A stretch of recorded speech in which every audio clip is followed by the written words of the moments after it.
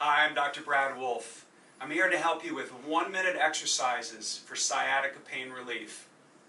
So what is the sciatic nerve? The sciatic nerve are branches of nerves that come off of the lower back. Your brain sits up here. We've got nerves that come all the way down the center.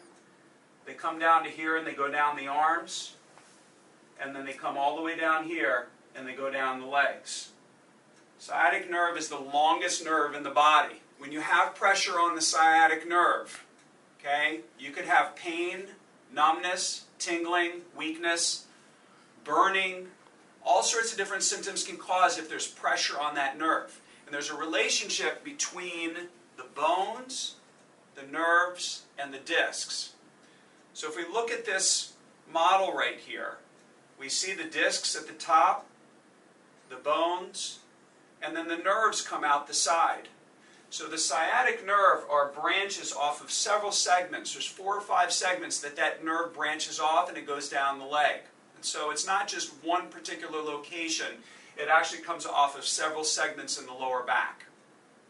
And so when we're looking at the cause of sciatic pain, it's one of the primary causes of sciatic problems is pressure on the nerve that's being affected by that disc.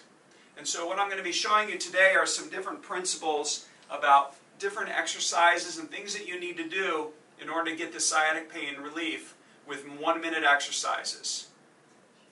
So there's a principle in taking care of the body which I call flexibility and stability. What that means is when you have something that's flexible, like this rubber band, it stretches. It doesn't have any form to it, any strength or support to it. And so the more flexible you are, the less stable you are. Now on the opposite end of the spectrum, I'm standing on the floor and the floor is made out of concrete, right? Concrete is hard. I'm not going to move the concrete. So the human body is designed to be in the middle. It's designed to be both flexible and also stable. So how do you accomplish that? Well, some of this is in relationship to the individual. And so if you're somebody who has a tendency to be too flexible, it's actually going to decrease the amount of flexibility in your body. So when you're looking at exercises that you need to do to provide relief for sciatic pain, there's 3 different types of exercises that we're going to look at. The first one are strength exercises. The second one are flexibility exercises. And the third is movement and positioning. So when somebody asks me, what type of exercise do I need to do to relieve my sciatic nerve pain? It depends. And the more you know yourself, the more you're going to be able to help yourself. And so as you're doing and you're trying and you're testing different things to see what you're responding best to, this principle rings true. And over the course of time, we've helped more than 1,000 people stay out of spinal surgery. And you have to look at yourself as an individual, because what somebody else does and what you do may be different. And so I'm going to show you 3 different examples of this: strength, flexibility, and movement. And so keep these principles in mind so that you can get this relief that you're looking for. So when you're doing strength exercises, okay, so plank, many of you know what the plank is. And we want to do plank on the elbows. Again, what we're trying to do is help to support both the lower part of the body and the upper part of the body. As we've spoken about in different videos, your lower back is like a hinge. When we bend forward at the waist, okay, we've got this connection between the lower body and the upper body. And plank is an excellent exercise to be able to strengthen the body. And this is what I want you to do. So when you're on your forearms, you're going to keep your back flat. Your head is looking down, and we're going to hold this for a full minute. Now, for those of you that don't have the strength to keep your body in this position, if necessary, or if it's too much pressure on your lower back, what we're going to do is come down onto the knees and still keeping the back flat. But ideally, I want you to work up so that you're actually to keep your legs straight, and you can help to stabilize your back that way.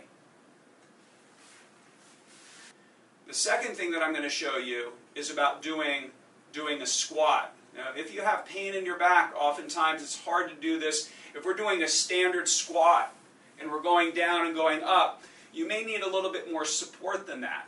And so one way that we do this is by actually physically leaning against the surface and going down and pressing up on the wall. Okay? So different types of strengthening exercises. I would recommend that you go on YouTube, search for core and leg strengthening exercises, and that will give you some ideas of things that you need to do. The second thing we talked about is flexibility. And so in a previous video we talked about how the lower back is like a hinge. If I bend forward like this, we have the hamstrings, the hips, lower back, and the abdominals and the hip flexors.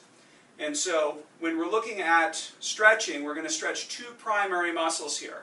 We're going to stretch the back of the legs, and we're going to stretch the hips. Now you need to know whether or not, we've talked about flexibility and stability. If you have a lot of flexibility in your hamstrings, you don't want to stretch them. You actually want to strengthen them. And so when we're looking at these exercises, this is how this works. When I stretch my hamstring, what I'm going to do is I'm going to put my foot up on a surface.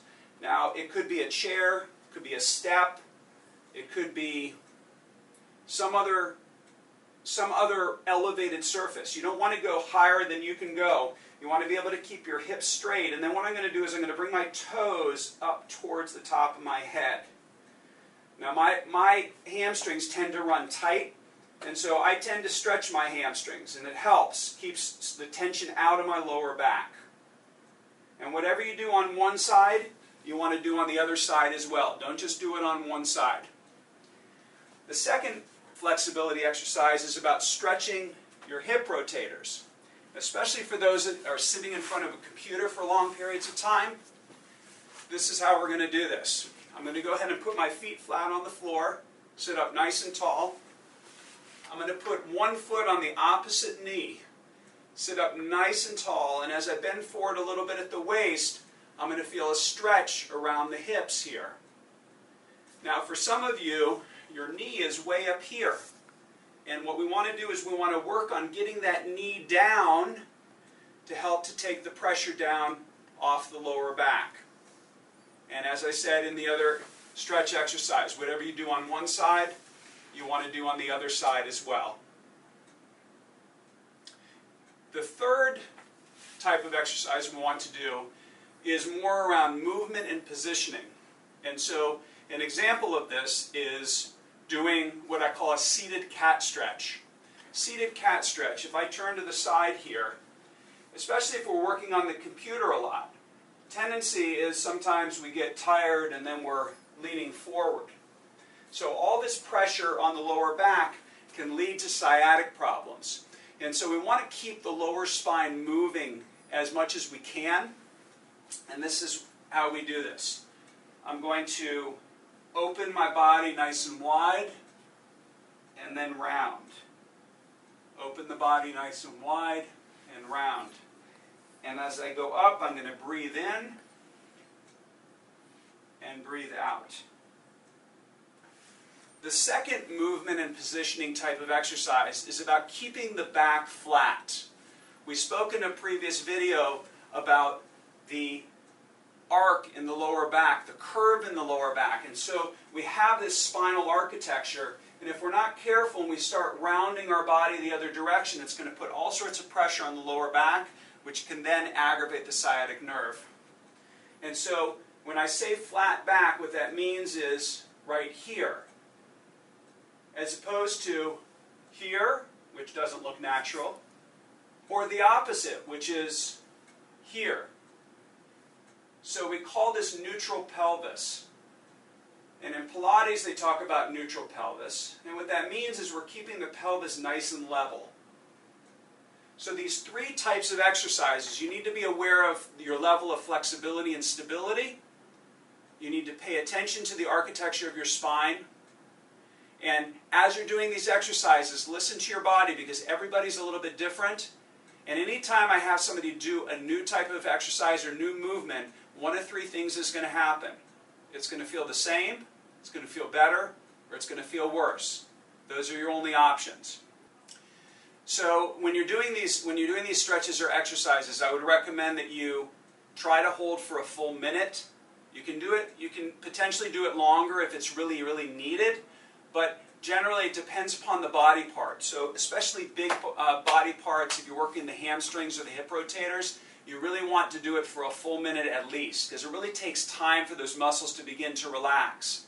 When you're doing your strength exercises, it's not like more is better, but certainly if we use a minute as a guideline, if I do a minute of planks, a minute of squats, a minute of lunges, a minute of wall sits, a minute, you can do a lot in a minute. And so use that as a gauge for how you're doing. And so hopefully this will help you, and it will help you to be able to feel better as quickly as possible. So do some of these exercises, start to learn your own body. The next video we're going to be talking about are the 3 things that you can do to relieve numbness and tingling in your legs. Thank you for watching.